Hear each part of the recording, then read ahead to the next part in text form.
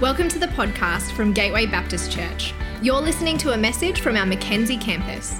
Find us at gatewaybaptist.com.au if you'd like to connect with us as we seek to change lives by following Jesus in our community, our nation, and our world.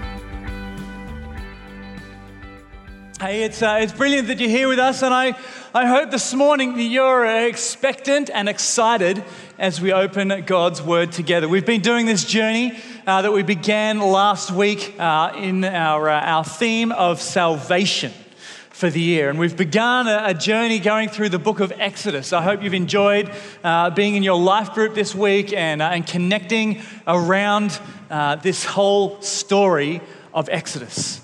This story where God brings salvation to his people. And it's an incredible story that God has saved people from slavery and saved them for a life of worship and service to him. And it's a really great story as we go through the book of Exodus, and we continue that this morning. But other than God himself, the central character in this story is a bloke by the name of Moses. And this morning we're going to dive a little deeper into Moses' story and how God called him and how Moses responds. And I think we might find that we actually have a little bit in common with Moses. And I believe this morning that God wants to encourage us and inspire us this morning through his story. So why don't we begin? Let me pray. Father God, thank you so much for the opportunity to gather together this morning. Father, thank you that you have called us to be part of this family. And Lord, we pray this morning that you would reveal your truth, your encouragement to us through your word. Father, would you speak to us this morning? We recognize that you are right here amongst us. Help us to hear from you. In Jesus' name, amen. Amen. Cool. So Moses was born into a time and an era when the Hebrew people, the race that he was part of, were being persecuted and oppressed. The Hebrews had been slaves in Egypt for generations, and under the current rule, the atrocities and the human rights abuses were increasing. The Hebrew race continued to expand and grow, and Pharaoh was being threatened. So he decreed that all Hebrew boys must be executed on birth by being drowned in the Nile. Now, those are easy words to say, but just imagine the horror and the injustice of that reality for a moment. It's crazy. Now, when Moses was born, his mother had a plan to save him. She wove together a basket that protected and preserved Moses as he was thrown into the Nile. And then that basket sort of floated down the river and ended up finding its way into some reeds on the bank of the river where Pharaoh's daughter was. And she saw this baby and I reckon she probably wanted to have a son, and so she picked Moses up and welcomed him into her family. But she needed someone to feed and to help care for Moses in his early years, and so she unwittingly enlisted the help of Moses' real mother to come and to care for Moses. We're not really sure how long Moses and his real mother lived alongside one another, but some pointers in Egyptian culture suggest that he may have lived with her for 5 or even 6 years. Certainly long enough for him to get at least a basic understanding of his history, his background, and his identity as a Hebrew. But then Moses' mother left, and Moses became a regular part of Pharaoh's household, growing up to be someone with a level of power and authority in that nation.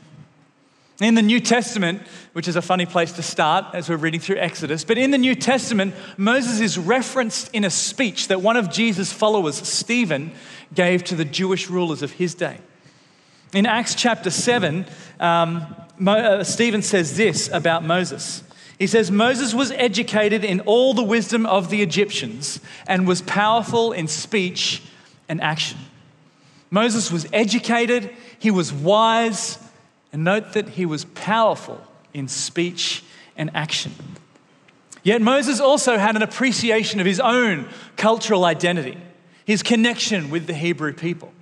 And seeing their enslavement by the Egyptians and the brutality that they were subjected to, the oppression that they were being forced to live with, Moses one day decided to try and do something about it. Stephen again says in Acts chapter 7, when Moses was 40 years old, he decided to visit his own people, the Israelites. He saw one of them being mistreated by an Egyptian, so he went to his defense and avenged him by killing the Egyptian. This is really interesting, this part. Moses thought that his own people would realize that God was using him to rescue them, but they did not. Now, that last little snippet that Stephen includes, that's not included in the book of Exodus. But I think there's something really important here. See, at the age of 40, I wonder whether Moses had a sense of the purpose, had a sense of the destiny that God was calling him to. He realized that there was something significant about being a Hebrew in Pharaoh's house. Perhaps he already had a sense that God could use his influence and his authority to save the Hebrew people.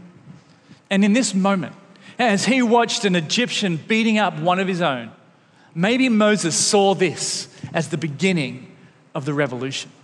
That perhaps through this act, God would set in plan a plan to use Moses to bring salvation to his people. And both Exodus and Acts tell us what happened the very next day. Moses saw two Hebrews fighting and he tried to set them straight. I wonder if Moses thought, here is my moment to become their leader. Here is my chance to take the next step in this revolution. Did he believe in that moment that salvation was near? But it didn't turn out the way he'd hoped. Exodus 2 verse 14 tells us the Hebrew men turned to Moses and said, "Who made you ruler and judge over us? Are you not thinking of killing me as you killed the Egyptian you did yesterday? We don't want your help, Moses. You're not our boss. You're not even really one of us." You know, Moses was rejected in that moment. Knocked back, his plan, his idea of revolution was shattered, and fear took over. The Bible tells us that Moses was afraid, probably afraid of his own people and definitely afraid that Pharaoh was going to kill him. So he ran. He ran for the hills. He fled to a distant land called Midian. And for the next 40 years, Moses lived in hiding. That rejection from his own people, it stung. And the fact that he was a wanted man by Pharaoh meant that he couldn't return. Moses was burnt. He was fearful. He was hiding. And for the next 40 years, Moses kept his distance from his own people. His life became somewhat purposeless. He was a poor shepherd, a foreigner with no home, and he was in danger of leaving no legacy behind. But one day, he had this miraculous encounter with God in the burning bush. And God said to him, "I've seen the misery of my people in Egypt. I've heard them crying out. I've come to rescue them, and I want to use you to do it." Exodus 3:10 records God's commandment to Moses. He says, "So now go. I am sending you to Pharaoh to bring my people, the Israelites, out of Egypt." And God said, "Moses, here is your commissioning. The idea you originally had for seeing your people saved, it's time. Now I want you to live out your purpose. I want you to fulfill your destiny. This is what you were born for. I want you to save my people. And I'm going to use you to bring salvation to the Israelites. Now, Moses, go." But Moses isn't convinced. In fact, worse than that, Moses is repulsed. He's become too comfortable playing it safe. His fear has become too familiar. He's at home in his hiding. Moses doesn't want to do it. And so he lays out 5 excuses why God's idea is a bad idea. 5 reasons to resist the call on his life. And we're going to spend some time unpacking each of these reasons this morning. As we do, I've got a feeling that we might just find that we have a little bit more in common with Moses than perhaps we thought. Moses' first excuse, his first statement to reject God's call is by saying, "I'm just a nobody. Just a nobody."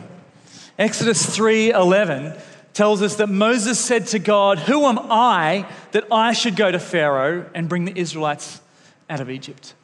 Who am I? I'm a nobody." Moses is saying, "God, surely you can't use me for this. You've got the wrong person. Can't you see me? Are you blind? I'm 80 years old. I'm just a smelly shepherd.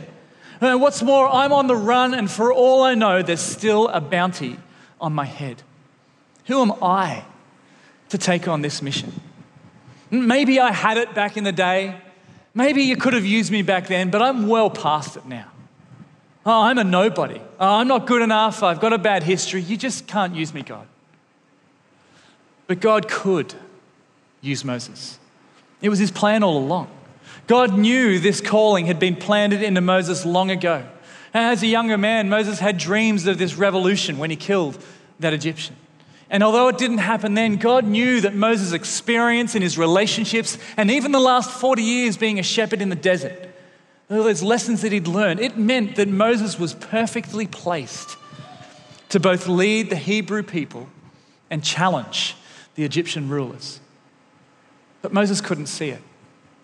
The rejection, the knockback that Moses had experienced 40 years ago, it still stung. It still hurt. It had severely wounded him, and Moses didn't want to go through that again. He didn't want to risk his comfortable life. He didn't believe his fear could be overcome. He didn't want to go back to Egypt. And maybe Moses was perfectly placed for this mission at one time in his life, but now Moses considered himself just a nobody. And how could God use a nobody? But God responds with this amazing promise. In verse 11 of chapter 3, God says, "I will be with you. I will be with you." The creator of the world, the author of salvation himself, the one who knows every single hair on every person's head. I'm on your side, Moses. I'm with you, Moses. I wonder if you can see yourself in Moses' story. If you're here this morning and you've been saved by Jesus, then you've got a calling on your life to share that good news with others, to share that message of salvation, to share that person of salvation. God calls you to go to those that you live, work, and laugh with, to be God's messenger, to be God's witness, to help lead people to himself. But maybe you make the same excuse, like I do, that Moses makes here. I'm just little old me, God. I'm nobody. I'm not a ruler or a prince. I'm not a celebrity or a star. God, how could you use me? You think, oh, maybe that time many years ago I was fired up to share my faith, but I'm past that now.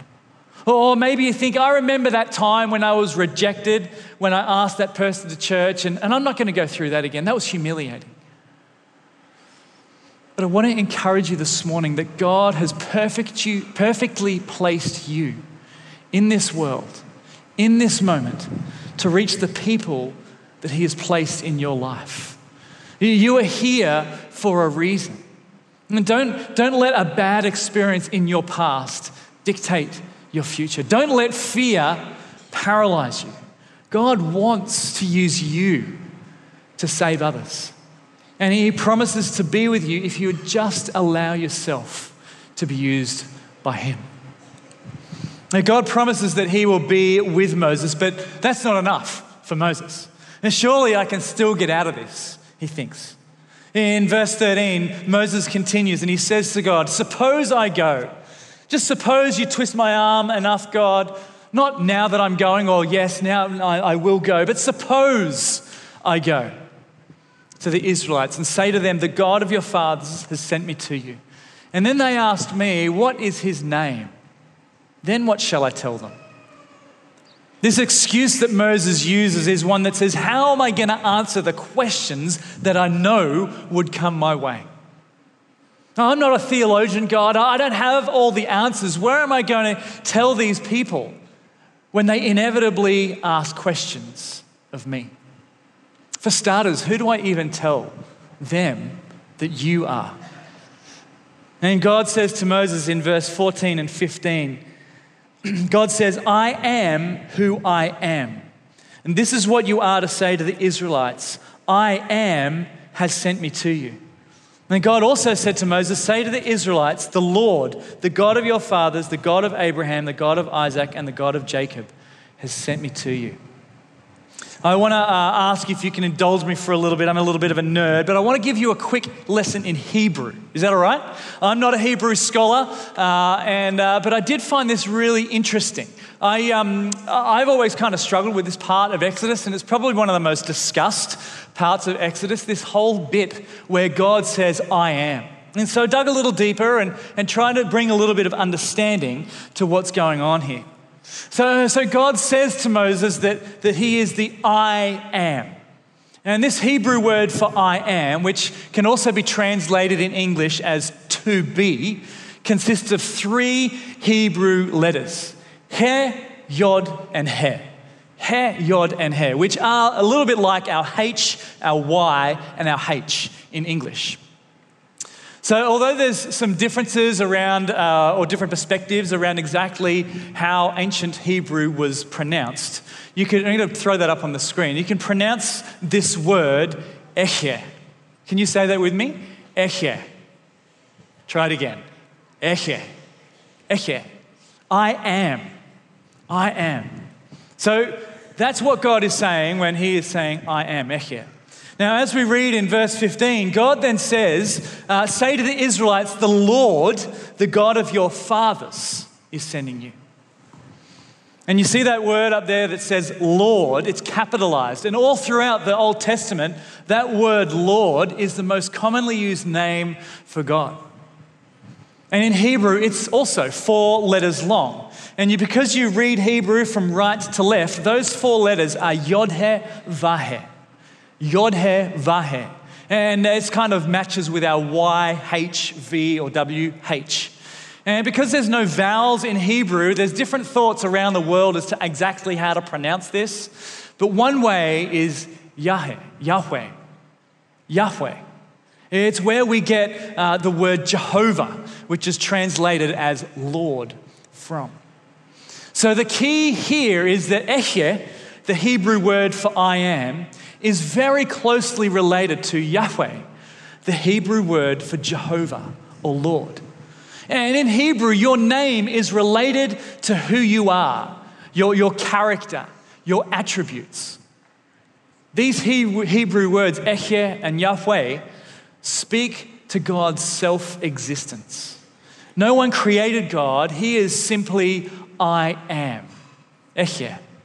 He has existed, he does exist, and he will always exist. He is unchanging, and therefore, when he promises something, that promise can be relied upon. Ehyeh speaks to God being a covenant keeper with his people because he can't change his promises. His very nature shows Moses and shows us today that he will never fail us, that he is 100% trustworthy and that we can rely on him. Even when we don't have all the answers, we can depend on God to provide. God is saying here, Moses, I said that I will be with you, and that is a trustworthy promise, because when I make a promise, I cannot go back on my promises. God says, Moses, when you're asking, what will I say to my people when they ask who I am, remind them of the promise I've made. Remind them of the covenant that I entered into with Abraham, to Isaac, and to Jacob to give them a land and a future.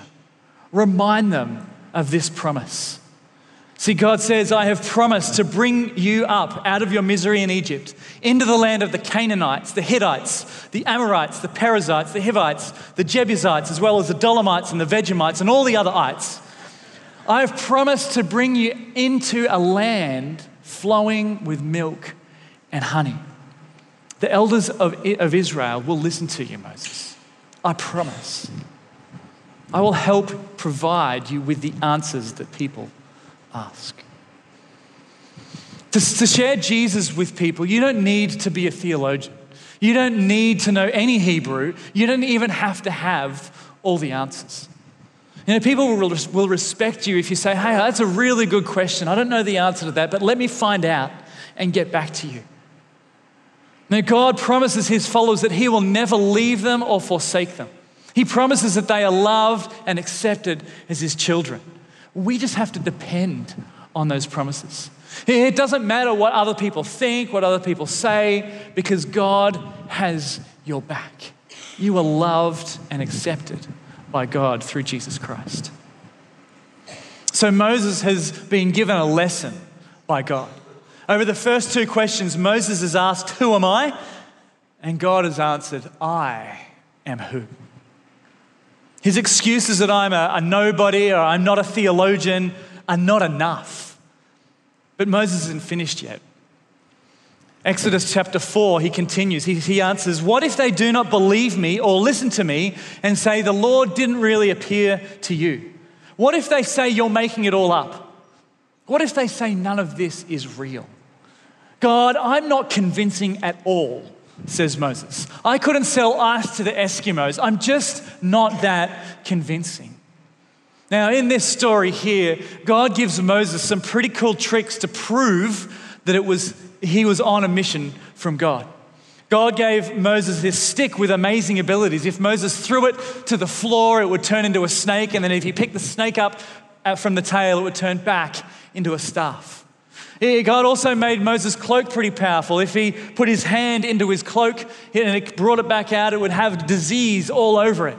But then when he put it back inside the cloak, that disease would disappear and the hand would be clean again.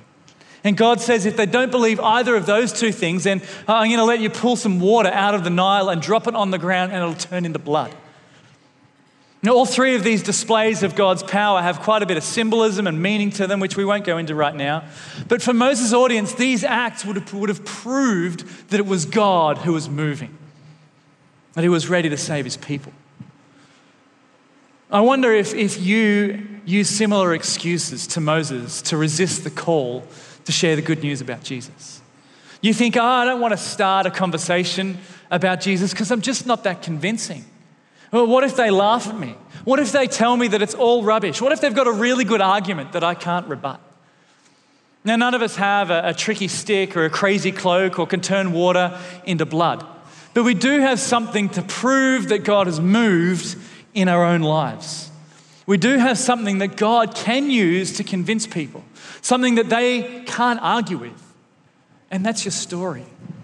Your story, your testimony of how Jesus has changed your life is a powerful tool that you can use and that Jesus wants to use to share with others. See, your story of salvation points people to the story of salvation that is available to them in Jesus Christ. And this year at Gateway, we are encouraging you to share your story. There's a whole bunch of ways that you can share your story. You can share it just in a conversation. You can share it on social media, and you can share it with your church family in a life group or even on our screens. Now today, though, I want to share with you my story, and I actually want to show you how you can share your story on social media. To be honest, as I was preparing this message, and I realized that I have been making a bunch of excuses as to why I hadn't shared my story. I actually went to record it once back in January, and my phone ran out of battery. What a great excuse. But since then, I've used excuses like I don't have enough time, or my story's too similar to other people's, or I don't even really use social media that much. But for me, the time for excuses is done. And I'm going to share my message, my story this morning and post it to my Instagram account. I posted the story to Facebook earlier, and I'd love you guys to be part of it. You cool to be part of my story? Come on, you cool to be part of my story? Okay, cool. Mel is going to give me this. I just want a public service announcement first. This is not my selfie stick. I would never be that vain. It's my father-in-law's, and he uses it all the time. He loves it. But I'm gonna share my story this morning, and I'd love you guys to be a part of it. I'd love you to just kind of cheer and clap at the end, if that's all right. Okay, are we gonna make this work? Are we gonna make it work? All right, here we go. Ready? All right. Well, Jesus has saved me from myself. Before I followed Jesus, I was living a really selfish, me-focused life. As a young person, I suffered with a lot of self-doubt and self-loathing. And because of that, I engaged in a lot of risky behaviors and made some really dumb decisions. I made a commitment to Jesus when I was about 20, and he completely turned my life around. He has given me a heart for others, and I'm no longer just living selfishly for myself.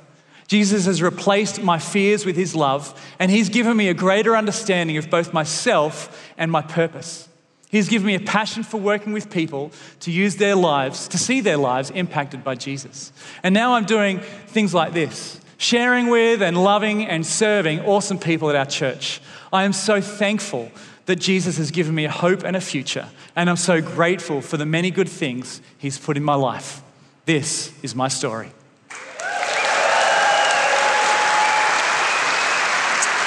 Cool. It's that simple. It's that simple. And then it's actually even simpler to kind of upload it to social media. And Mel's going to show us how this works. It's really, really simple. You can upload it to Facebook or social media or whatever media you have. Snapchat for all of you who are under 15 or whatever. But you can upload it. You can just go to your favorite social media channel, select your story, put a filter on it, make yourself look a little better looking, and then upload it with a tag. Just tag Gateway Baptist Church in it and give it a hashtag of Gateway Stories of Salvation. And then you can share it. I already shared it to Facebook this morning, so you can share it, and now it's out there for the world to see. The cool thing is you can also then in the very same moment email it to us at the church, because we would love to play it here. If you email it to us, we'd love to use it at some point, and you can just simply email stories@gatewaybaptist.com.au. You then select your video, chuck it in the email, push send, and you're done. That whole process, if you're good with technology, takes about 2 minutes.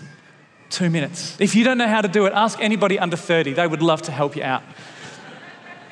But it's really quite simple, albeit a little bit scary, to share your story.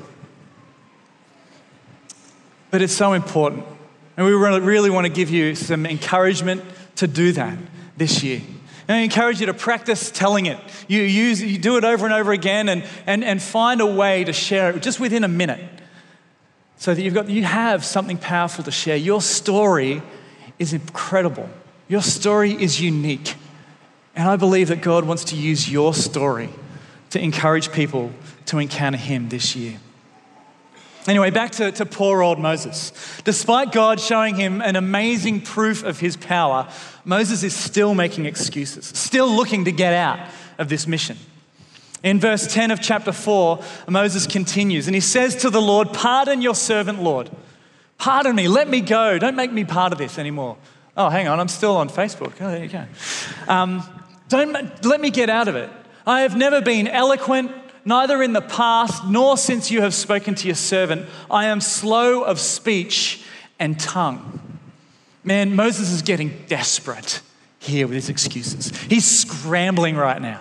He's saying, I'm not capable. I'm not capable. Maybe he had a stutter, or maybe he couldn't think under pressure, or maybe like me, he always could think of the perfect comeback 3 hours too late.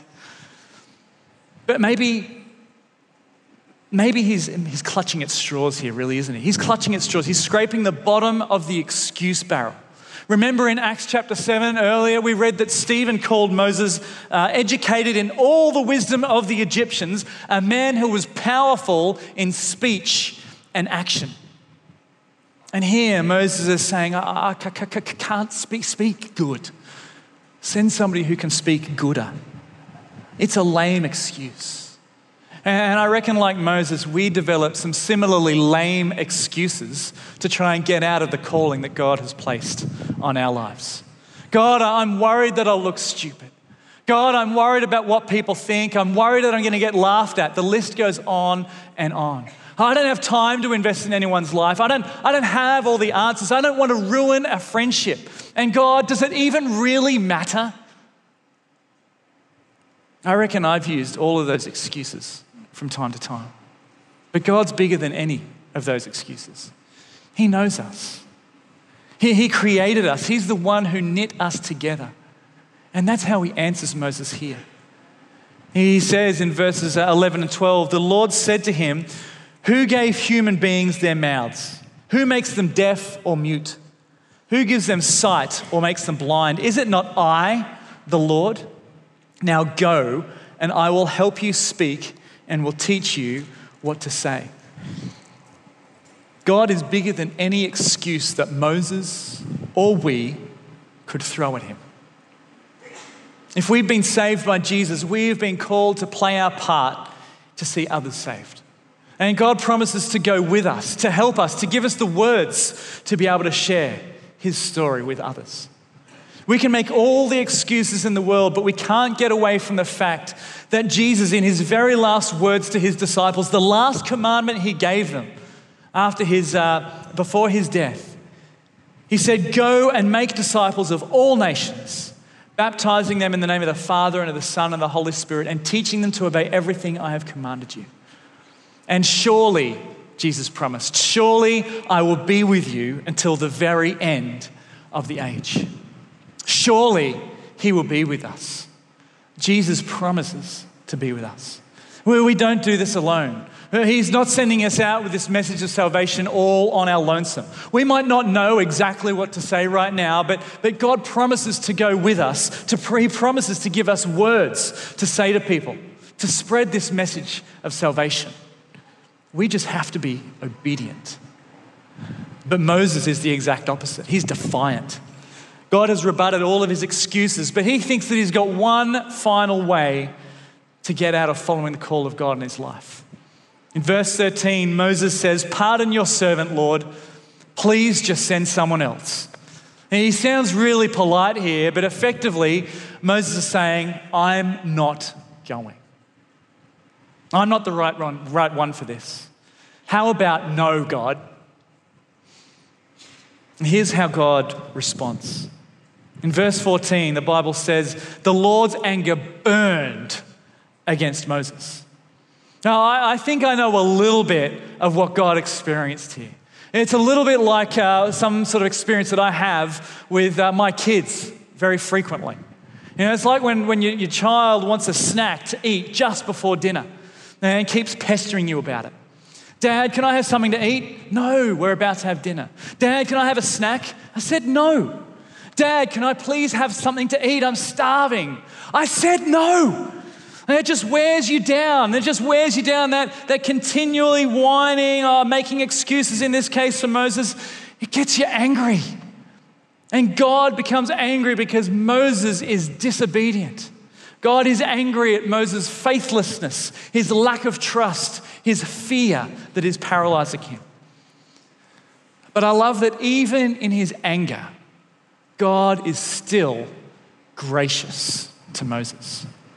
He comes up with a practical plan to help Moses by calling Aaron, his brother, to become a spokesperson and helper on this mission to bring salvation to the Hebrews. I love how this idea of having a helper is mirrored in our mission today. Today, Jesus gives us a helper, the Holy Spirit, who helps us as we witness to those that we live, work, and laugh with.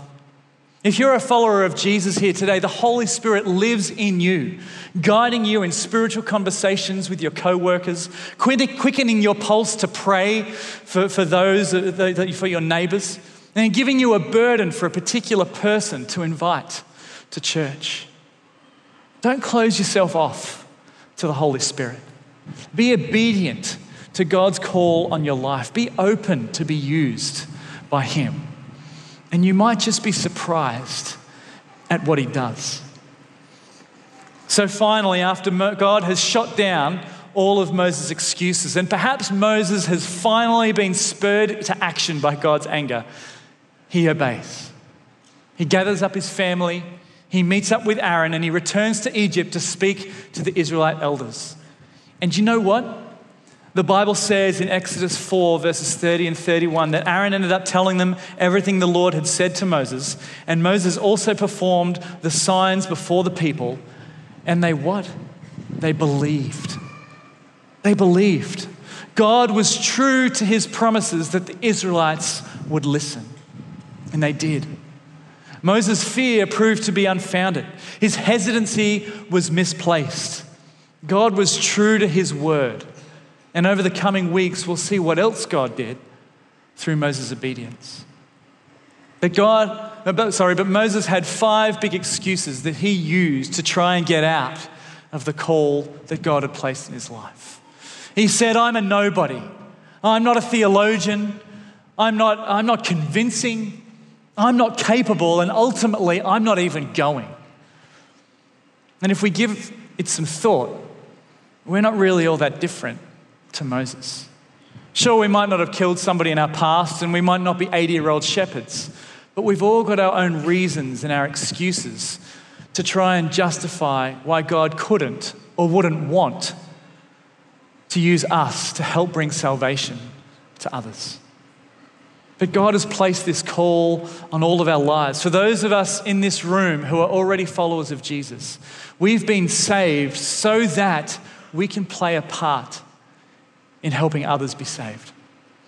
Like Moses, so often our excuses and ultimately our fear stands in our way. Steve Keating, a leadership guru, says this: excuses, as much as anything, limit a person's opportunity to reach their full potential. And fear is the biggest driver of habitual excuse making. Fear is the biggest driver of habitual excuse making. We have all sorts of different fears. Fear of failure, fear of change, fear of others, fear of looking foolish, fear of making mistakes, even for some of us, a fear of success. But we can't let those fears paralyze us from sharing the message of salvation. We can't allow fear to get the better of us. Those who are heading towards a Christless eternity can't afford for us to be struck down by fear. These people need a Savior. Now, I want to share really openly with you for a moment in that I use these excuses. Sharing Jesus is actually a hard thing to do. It's a challenge for me to do. But I also know that sharing Jesus is an absolute imperative of the Christian life. And one of the things that I was contemplating and considering in returning to Gateway and taking on the role of campus pastor is a fear of becoming stuck in a bubble. You know, as a pastor, as a leader, I can't be authentic if I'm telling you to do something that I wouldn't do myself.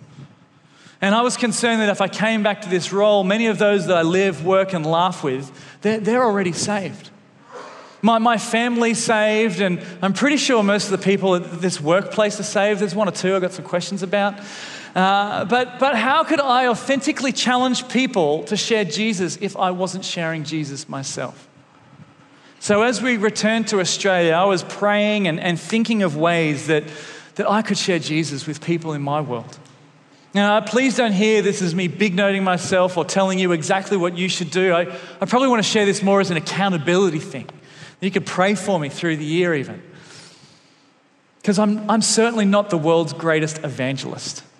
But God has still called me to do evangelism. So when we came home to Oz, we made a decision to try and be a one-car family. And that works fine for us during the week. I think we got a good pattern sorted. But Sundays were always going to be a big challenge.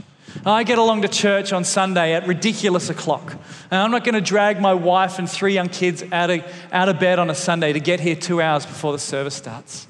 So I decided that I would get someone else to drive me to church.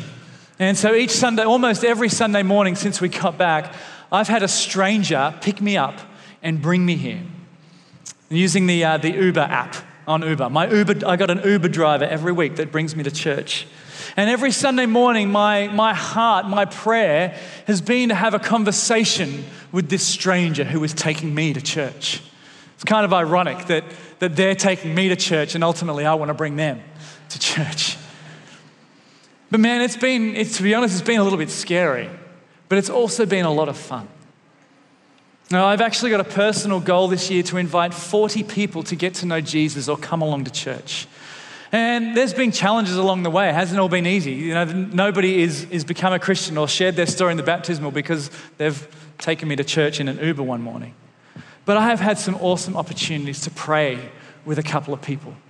A number of my drivers have expressed an interest in coming to church. To be honest, I'm not even sure if they have. And if you're here this morning, hey, it's great to have you here. But even the last couple of weeks, I've had the same Uber driver 2 Sundays in a row. And we've started a deeper conversation. I now know that he's got a 3-month-old child, that he grew up in India, and in that community there's all sorts of faiths, but he actually went to church in India. And here, he goes to the Sikh temple over on Logan Road. I don't know what God's doing, but I'm actually really excited every Sunday morning jumping in that Uber and having 10, 15 minutes to kind of ask somebody some questions and share my story of salvation. I don't know what it is for you. I don't know what that looks like for you.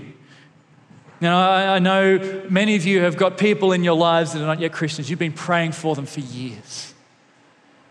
But if you don't have somebody in your life who you're praying for, can I encourage you to ask God who He is showing you, who He is bringing into your life, that you might be able to share the story of salvation with. Friends, some people might suggest to you that faith and religion in this country is dead. That Australia is fast becoming a secular nation and there's not much interest in faith anymore. And while it's certainly true that less people identify with the Christian faith today than even just 10 years ago, what if God is about to do something truly amazing in this country? Recent research conducted by the McCrindle Group has shown that there are many people open to faith in our communities.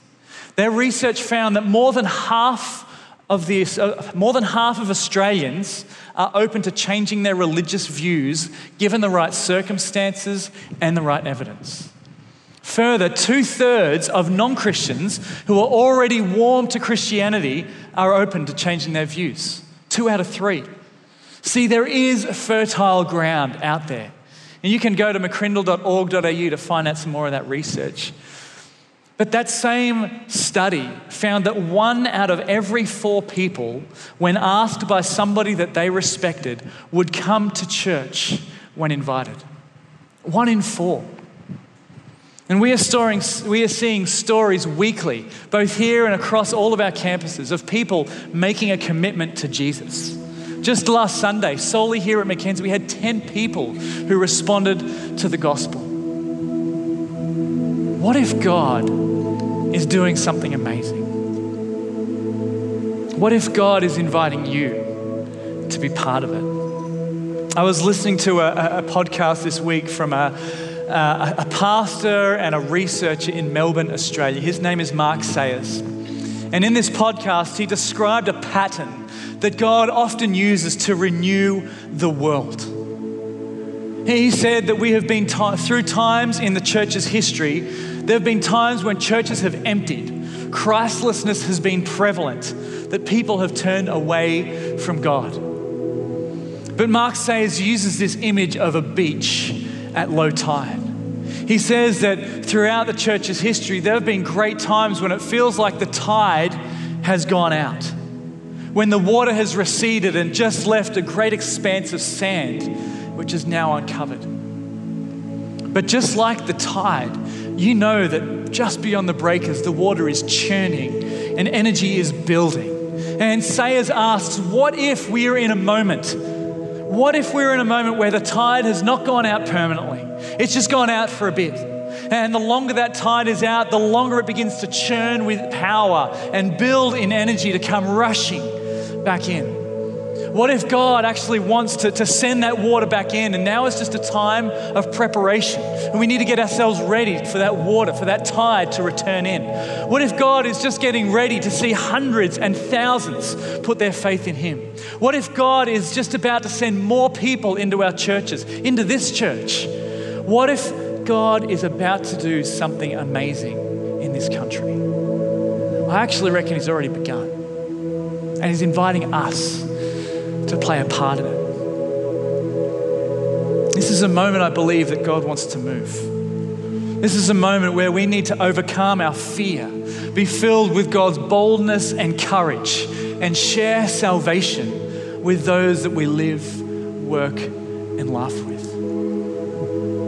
The story of salvation is powerful. Jesus' death and resurrection is a powerful story. Perhaps though you're here this morning and it's not actually part of your story yet. Your story of salvation is not yet fully written. You haven't made a decision to trust Jesus yet. Maybe you're here this morning and God's had you on a journey. You've heard that Jesus died on the cross for you. You've listened as new life in Christ has been offered, but you've never actually taken that step of commitment to take your place in the story. This morning, I'm going to invite you, if that is you, I'm going to invite you to join with us as we pray a short prayer to accept Jesus as your Lord and Savior. Just to pray a short prayer that we're inviting you to pray to accept Jesus. And if you're ready to accept Jesus this morning, would you pray along with me? And why don't all of us pray this prayer? Some of you might be praying it for the very first time, and I'd love you to let us know that after we pray it. But why don't all of us pray this prayer this morning? That's going to pop up on the screen. Let's pray. You can just pray it alongside me, just under your breath. Jesus Christ, I am sorry for the things that I have done in my life. Please forgive me. I turn from everything that I know is wrong and I choose to follow you. Thank you that you died on the cross for me so that I could be forgiven. Thank you that you offer me forgiveness and the promise of new life. Please come into my life so I can know your power and your grace forever. Amen. Just want to invite you, if you were here this morning and you prayed that prayer for the very first time, or a prayer like that, can I get you to raise your hand really quickly? We'd just love to acknowledge you and applaud you and celebrate you. Yeah, well, that's great news. Good on you. Anybody else? Let's just give them a round of applause. That's really cool. That's really awesome. If you have prayed that prayer for the first time, we would love to give you some resources, put some resources in your hand so that you can understand more about what it means to follow Jesus. And if that was you this morning, we'd love for you to go up to the welcome lounge at the back of our service this morning. We'd love to give you some things that will help you in your journey. It's really cool. After Moses died, a man named Joshua took over the leadership of the Israelite people. And as Joshua looked across the Jordan River with the land that God had promised to him, just across the waters, the land that God had promised to the people that he now led, God said to him, Joshua, as I was with Moses, so I will be with you. And he said to Joshua, have I not commanded you? Be strong and courageous. Do not be afraid. Do not be discouraged, for the Lord your God will be with you wherever you go. Like Moses, like Joshua, we struggle with fear. Let's leave that verse up there if you could, Mel. We struggle with excuses. We all struggle to share our story. I know I do. But I believe that God wants to speak boldness and courage into our lives this morning. He wants to give you the courage to start a conversation. He wants to give you the boldness to share your story with a friend. He wants to remove your fear for you and equip you to share your faith. You may have been making excuses just like Moses. Fear may have stopped you in the past, but God says, I'm calling you to go. You are to share my story of salvation. Be strong and be courageous. Let go of those excuses. Do not be afraid, for I am with you. Trust me. Open your mouth. Let me give you words to share. Let me give you words to say, and just watch what I'm about to do. Can I ask us all to jump on our feet this morning? As we do that, our prayer and our pastoral team are going to come down the front, and I want to encourage you this morning, if God is stirring something within you, if you know that you need a fresh blessing of His boldness and His courage, that you need His strength and His love to drive out your fear, we would love to pray with you this morning. We would love to pray an affirmation of Jesus' presence in your life. If that's you this morning, we would love to pray with you. So please start coming down now. And I reckon there's a few people here this morning as well who have made excuses why they're not going to share their story in the baptism. And Now, you know you've been following Jesus for a long time, and he has challenged you a number of times to take that step of publicly declaring your faith, being able to share your faith amongst friends and family here so that you can be equipped and empowered and released to share your story with those out in the world.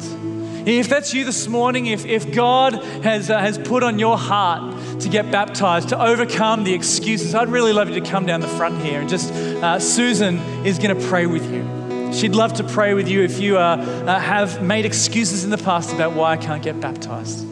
And she'd love to get your details and help you on that journey.